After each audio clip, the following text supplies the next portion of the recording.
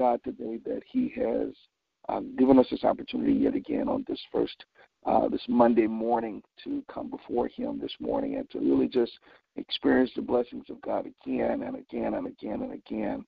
And it's amazing how we are driven sometimes by our schedules, and we're driven by time, and all of that is good. It's good, shows signs of good discipline.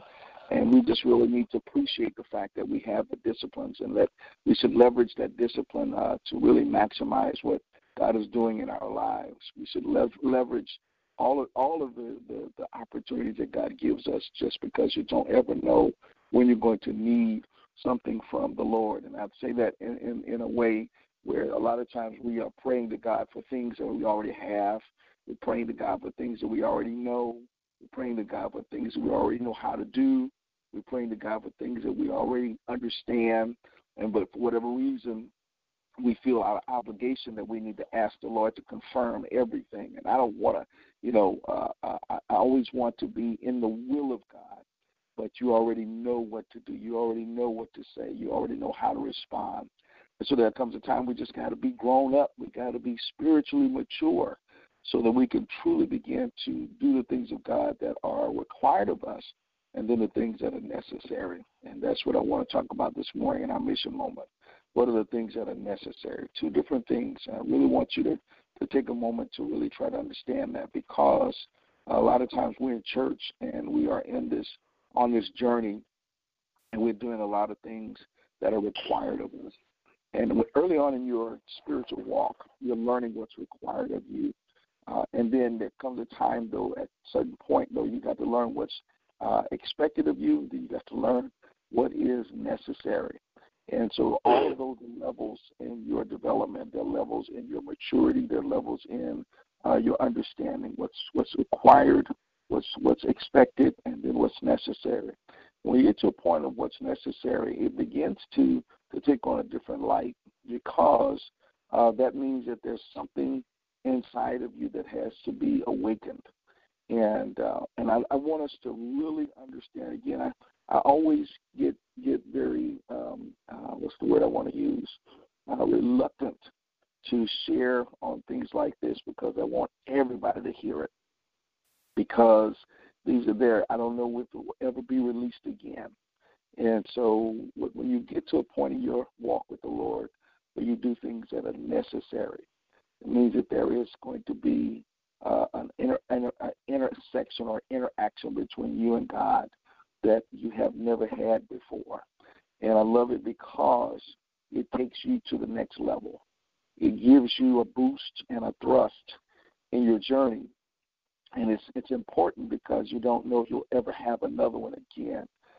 You remember the movie Close Encounters of the Third Kind. Most of y'all are not TV buffs. Y'all listen to the radio all the time. But I thank God for just those close encounters where God has to do something so amazing in your life to lock you in.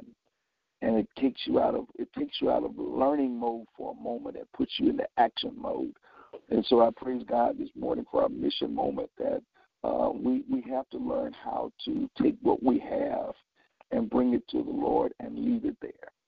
And when you get to that point in your life, you realize that there's nothing more valuable, nothing more important in your life than your relationship with the Lord Jesus. Nothing compares. Our praise team sing your song, nothing compares to you. And this is when you get to that point where you find out that nothing compares to Him. There is none like Him. These are all the songs that we sing, but don't realize that those songs have to come from that encounter.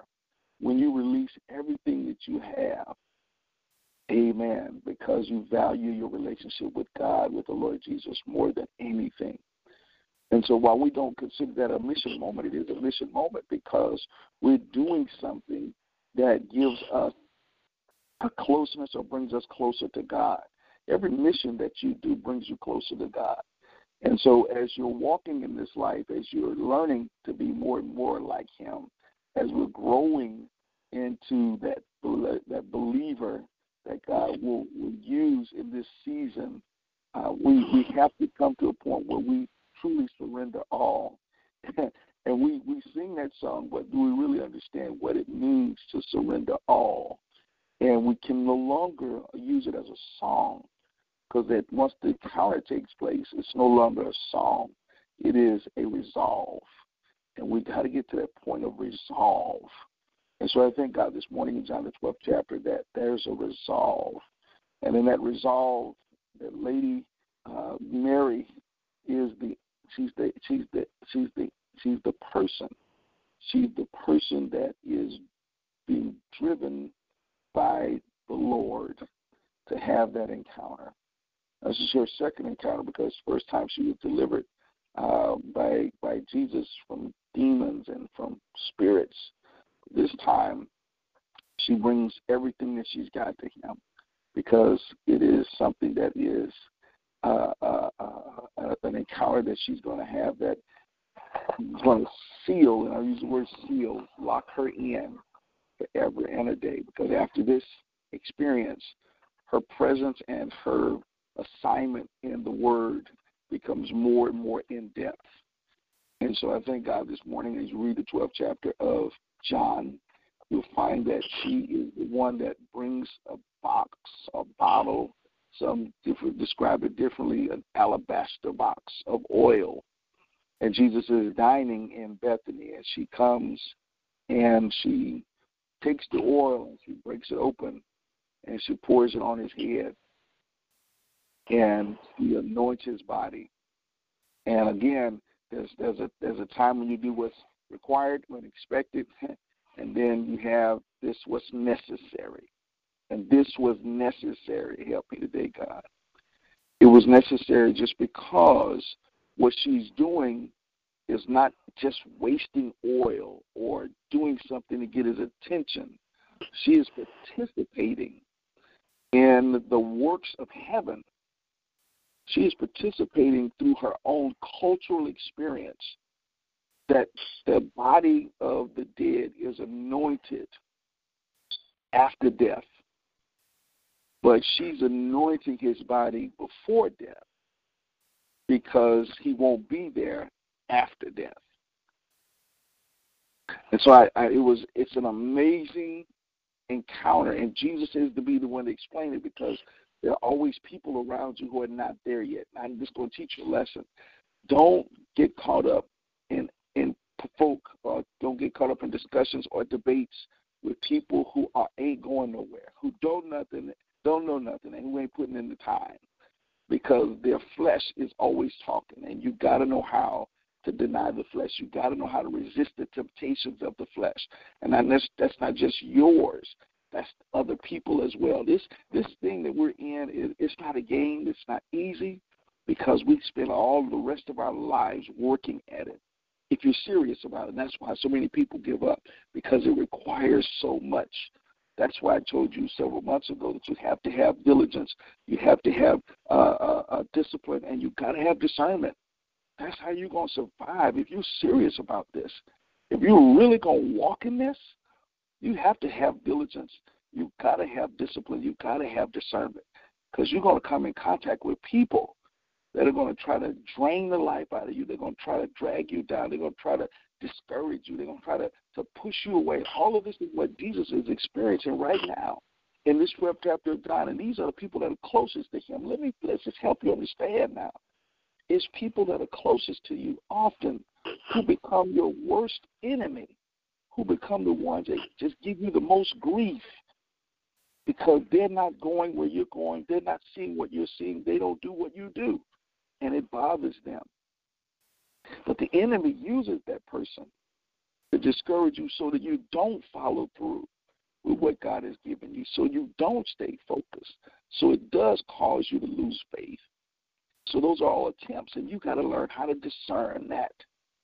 You have to be diligent enough in your pursuit of God and disciplined enough in your studies that when those things happen, you are prepared for them, not just mentally, but spiritually, because the Bible teaches us. And so when we look at John 12, this lady has brought what she has, the most valuable things that she has, because she's on a mission. And the mission is to add to the things of God that are already ordained. Jesus had been teaching about his burial. He had been teaching about his departure. He had been teaching about his crucifixion, and he was preparing them. But what's amazing is, in all of that teaching, you'll find that Mary was not in the classes with everybody else.